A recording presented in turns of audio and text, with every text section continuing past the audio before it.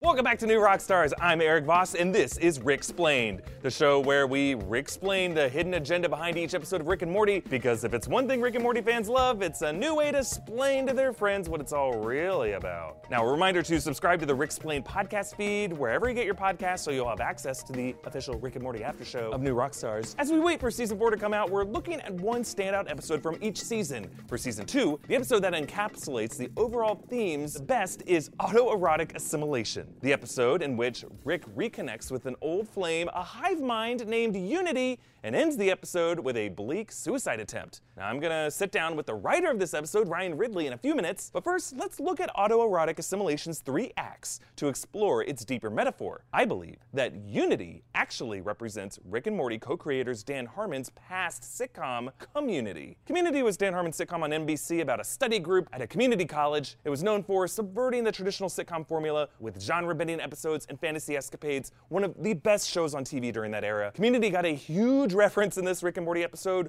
Rick uses Unity's hive mind to play God with a TV show, ordering that all the characters make fun of the blonde one and then do it on the table. It's referring to Britta of Community and when she and Jeff banged on the study group table. Rick cancels the show, then puts it back on, then cancels it again, all of which did happen with Community, and we actually see a version of the Community cast on the TV. But like Rick with Unity, Dan Harmon has also spoken about his unhealthy obsession with working on the show Community, a show that he was fired from after its 3rd season, but then later got a chance to return to it for its 5th season and 6th season on Yahoo Screen. Act 1 of this episode reintroduces Rick to Unity, and Rick faces the uncomfortable truth that many of us face, that often our exes are so much better off after they leave us. Since breaking up with Rick, Unity has assimilated an entire planet and achieved world peace. She's well on her way to her goal of assimilating the whole universe and becoming a god. But this goes even deeper than just a metaphor for breakups and the success of exes, in my opinion. In 2013, after Dan Harmon went through the breakup with Community, he said on his Harmontown podcast that watching the new season that was made without him by new showrunners was like, quote, flipping through Instagram just watching your girlfriend blow everyone and seeing a friend like a photo of your ex-girlfriend with her new boyfriend on Facebook. And I shouldn't have to point this out, but Unity, Community. Unity is community without the communication. What do you think I was gonna say? Act 2 features Rick hooking back up with his ex, having all kinds of reckless orgy sex with hundreds of redheads in a stadium packed with people who look like Rick's dad, and drug binges that lead to Unity nuking pieces of itself. This can be seen as the period Harmon returned to Community in 2014 for Season 5, and a 6th season that aired on Yahoo Screen in 2015, allowing Harmon and his fans to somewhat achieve the long clamored for 6 seasons in a movie. Autoerotic assimilation was written during that final season of Community, which is what made that meta joke of Rick playing God with the TV show so relevant. He says, "Now cancel it! Okay, now put it back on!" Alright, I'm bored. We could see this as Harmon losing his passion in those later seasons of Community after he returned to it. And then Rick rants about his grandkids to Unity, saying, "They just put you at the center of their life because you're powerful, and then because they put you there, they want you to be less powerful. Never gonna happen though, right?" Never. The fact that the Community actors get the punchline here proves it. This is Harmon himself airing his frustration about creating a world of characters for NBC and Sony with Community just to have them fire him because they wanted control over him. And then finally, in the 3rd act of the episode, Unity leaves Rick and he accepts the truth about his influence on her being toxic and that he needs to let go even if it means he will be alone in this world. And in one of the bleakest ever endings, Rick retires to the garage, assembles a suicide machine, and prepares to vaporize himself, but passes out in despair at the last second. In the same way that Rick has to let go of a hive-minded populace of adorers, so did Harmon with the rabid Community fan base. And as he's discussed in interviews and on his podcast, that separation led him to further depression and self-destructive tendencies. In a live episode of Harmontown, the guy even joked about his hypothetical suicide note and how he would kill himself. I say, everybody, you're off the hook, please. I'm so sorry for the mess. Like, I wish that I could have just jumped into a vaporizer or a Sarlacc pit. I'm so sorry. Like, for those of you who found it and all this stuff, I'm so sorry. In general, Season 2 is about Rick accepting his own toxic influence and removing himself to save those he loves. The season ends with him surrendering himself to the Galactic Federation as Nine Inch Nails' Hurt plays, and while not as bleak as Suicide, it's pretty close. In linking that moment to the bleak ending of autoerotic assimilation, we see how influential past heartbreak was on that despair. But hey, that's just my explanation. How legit is it according to the insiders of Rick and Morty? Well, we have invited the writer who wrote this episode, Ryan Ridley, on the show to explain the secrets behind it right after this quick message from our sponsors. Hey everyone, Eric here. We at New Rockstars are overjoyed to finally be able to launch new exciting shows like Rick Explained. But really, the ones who are most to thank for helping us get this started are our patrons over at our Patreon. If you're looking for a way to help this channel grow and do even more new exciting projects, please consider becoming a patron at patreon.com/newrockstars. We have a ton of great bonus content, behind the scenes looks, as well as exclusive videos that we're just providing to our patrons to thank them. So if you want to join that inner circle and get the insider look, as well as be part of this channel's ongoing success, again, just check out our link in the description, patreon.com/newrockstars. And we're back. Now, joining this episode of Rick Explained to help us break down the Season 2 episode, Autoerotic Assimilation, is the writer of that episode, Ryan Ridley. Thanks for coming back, Ryan. Thank you again for having me. And also joining this chat is our good friend and Rick and Morty superfan and no stranger to all things autoerotic, Sam Basher. Boom. Oh, you owned up to that too quickly. Well, Ryan, we were discussing the theory of the ways that the Unity episode might parallel Dan's experience and the other writer's experience working on Community, because you worked on Community as well before coming to Rick and Morty. And I'm curious, like, how did the Community reference in this episode come into the script, and how much do you think Dan's relationship with Community and the Community fan base influenced the writing on Rick and Morty? Well, can I just say, first of all, let's take a little time to acknowledge how good the title is. It's no Rick pun, but exactly. Then that's the very point I'm trying to make. Yeah. It's like, does everything have to be a Rick or Morty pun? I don't think so. Yeah. If you have a good title, you have a good title. It's a title that, like, I can't say without smiling a little bit. Yeah. It's such a good... Sums it up perfectly. Yeah. God, I wonder if there's some correlation between non-pun titles and the quality of the episode. Because Total Recall is a great one. Total Recall is a pun title. Never mind. Immediately defeats your thesis. Yes. So I think that it's hard for a lot of creators to not get influenced by what fans are expecting or what they want, and there's a dangerous path you can go down of that, of just going like, I guess they want more of this popular character. And I am not a fan of indulging that. I say they love these characters, so let's not give them more. Let's go to the same well these characters came from. Yeah. Well, a different well, you know? And so, I don't know. So I think Season 2 is when the show became a hit, I guess. Whatever metric you measure that by. Like, it was when suddenly it was like, oh, this isn't just another Adult Swim show that, you know, a bunch of goofballs are making. It was like people actually care about this, and it's breaking through into a higher plane and of awareness. And so I think that's when it started to affect us. I'll just say us. And suddenly it was like things became a little less relaxed in the writing, and suddenly it was like, no, this has to be amazing. This has to be amazing. Which I think with Community, even though I can't speak to the first 3 seasons, certainly not the 4th season, but I guess Dan was probably like that from the beginning, because he was like, this is my thing. This is my legacy. This is how I'm going to prove to the world, you know, that I'm great. And he did with that show, obviously. And I don't know if he treated Rick and Morty that way at first. I think Rick and Morty was his friend Justin's show that, you know, he was like, you know, hey, relax a little bit. You know what I mean? And then all of a sudden, Rick and Morty, let's face it, eclipsed Community culturally. And that was probably a difficult thing to get for everyone, especially Dan, to get his head around. And did I say anything that could possibly insult anybody right now? I mean, okay, good.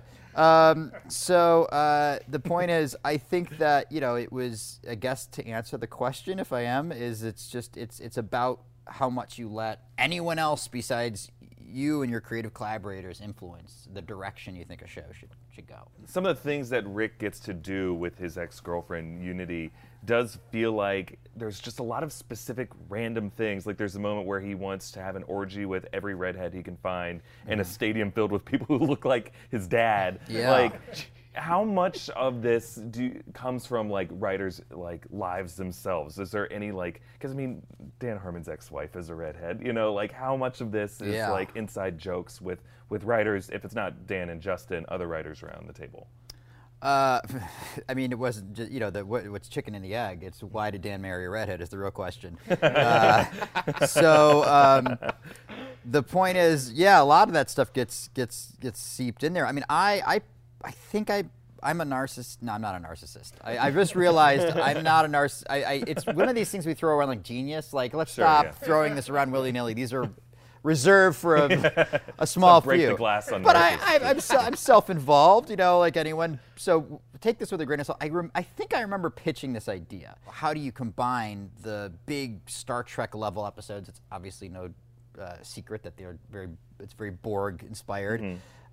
With like a really grounded like episode of like a Showtime show about like Californication, like dysfunctional sexual narcissistic relationships and all that kind of stuff. So I was like, we've all had those kind of we've all had up relationships, of course, and some people more than others, and I assume Rick is going to have the most up relationships because he's an alcoholic, insane, narcissistic genius. And so I thought about the idea of, the classic thing of your ex who you tried to kind of keep your thumb on, and you were happy that they were lower status than you, and that made you feel better about yourself. But then what happens if you run into them later and they're as successful, if not more successful, or higher status or equal status or whatever to you, and you're going to start to, and not only is it whatever the chemistry that brings you two together and the dysfunction that brings you two together, but I think Rick, it's fun to like play with the idea of Rick wanting to bring her down a few pegs. I mean, fun in a dark way. Yeah, because she's on her way to becoming a god, she says. Yeah, like she wants to assimilate as much to the universe as she can, and that's exactly what Rick wants, is he wants to be god of his own universe. He sees himself that way and states it. Now, when you were writing this episode, did you, were you ever worried about how Rick's suicide attempt might play out, or how it would be, he might respond to it? No. I mean, I think at that point, especially, it was a natural extension of a lot. I mean, season 1 ended with, I'm in great pain, please help me, revealed to be his catchphrase. So it's no surprise that he was in great pain. And eventually, if you don't have help, you're going to maybe go the other way. So, yeah, I mean, I don't know. I guess maybe the audience was, I don't know, was the perception that was like, holy shit. I can't remember, being on the other side of things, I never really thought about it. I just like, this makes sense to me. But I think that taking a step back stylistically, I think I remember Matt Roller, who's a writer in season 2, pitched sort of like, let's do like a Breaking Bad style ending. What are these, or whatever, that's another way of saying peak TV style, Mad Men-y dramatic endings. And so I think that was kind of the meta context for doing that. And and it also makes sense. It wasn't arbitrary. It was like, yes, he would probably maybe drunkenly try to kill himself. Yeah. Well, okay, with that, do you see Rick's character at any point in the 50 years that the show's going to go on, or however long, him becoming mentally healthy, or are we just going to be seeing a constant downward spiral for his character? That's a good question. I don't know. I mean, I certainly don't know. I'm not involved in the current season, so I don't know what trajectory they've decided to turn. Maybe the most interesting, ironic thing in the world would be season 4 or 5, whatever, is Happy Rick. I mean, I'm a big fan of Buffy the Vampire Slayer, and my favorite season was season 6, when they were like, let's just make everybody in the show up in season 6. And Buffy's up, and she's having a fling with Spike, who was like her enemy in the first, 2 or 3, 4 seasons. And so that was such a great departure. So maybe the most interesting departure for Rick was that he gets healthy one season. Hopefully it'd still be funny and interesting. Because, the danger is like just being dark for dark's sake, and just, not having the characters evolve and grow. I mean, there are certain shows that shall remain nameless that, you're like, well, just because you're animated doesn't mean you have to stay the same for 30 years. What if the two main characters were divorced? What if the little baby that sucks on the pacifier suddenly just died? Come on, Switch it up. Yeah. Yeah, I guess after so long of doing it the same way, then at that point you're committed to staying on that path, it'd feel like a betrayal, unless they do want to end it, which things should end eventually, right? Yeah, I mean, it's all stories. Yeah, that's the difference between like a story is something that has, whether it's a TV show or a book or a movie, like there's like, this is it, and this is the that's the reason why TV show finales are often like dissatisfying, because it's like always like, well, this wasn't really planned as this perfect sphere, or it was like, so we're just like, guess this is what would happen, So I don't know. I'd be curious how Rick and Morty continues to evolve. You know. Yeah, and I think that's one of the things that makes like Rick and Morty unique is most TV shows are set up just to be repeatable, duplicatable for 6 seasons in a movie.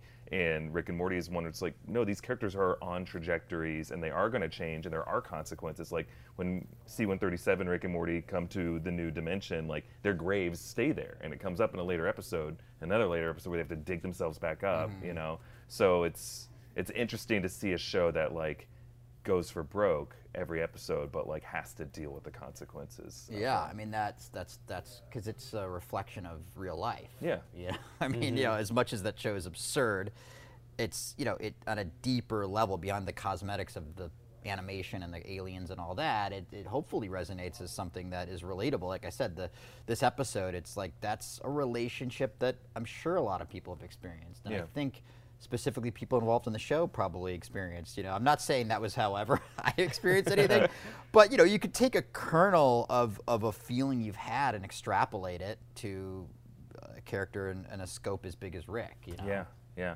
Well, after Rick and Morty finishes, could you imagine, like, because Community, if this is an episode about Community, it got its 6 seasons, but never got the movie part of that.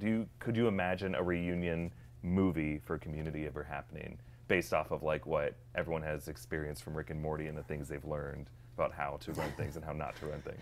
I don't know. That's definitely a question for Dan, and I assume everybody else from that show has gone on to, you know, a lot of success, and that becomes increasingly harder and harder to probably manage and organize. Unless they, you know, just kind of went the Yahoo screen route and just were like, oh, we'll just take who we can get and kind of fill in the blanks. I mean, the movie could be, I mean, I don't know. I think that Dan writing that movie would be obviously fascinating for just because he's, you know, it'd be interesting and great. It's just going to be Dan and Chevy, like seeing Yeah. Chevy's journey Hashing through hell. things out. Yeah, Dan is like, he did like these great videos promoting the show before, I think, that were like web videos of him as like a Greendale teacher or something like that were like web content, and I was like, yeah, but he's in universe. Sure, yeah. He could just be that character, you know. Well, great. Well, thanks so much, Ryan, for helping us break down autoerotic assimilation. I can't say that that's such a great title. It's been so great to have you here again, and thanks again to Sam Basher for joining this conversation. Follow Sam on Twitter and Instagram at Sam Basher. Now, we will be back in another episode to look at the Season 3 episode of Rick and Morty, the Rick Lantis mix-up, a.k.a. Tales from the Citadel, The Return of Evil Morty. Everyone loves this one. And another reminder to subscribe to the Rick-Splained podcast feed, wherever you get your podcasts. Rick and Morty Season 4 is coming soon, and when it does, Rick-Splained will turn into New Rockstar's official Rick and Morty after show with all kinds of exciting guests that you're going to want to tune in for, and inside looks to the episode, information that you wouldn't otherwise get. Thank you for joining us, and see you next time. Bye-bye.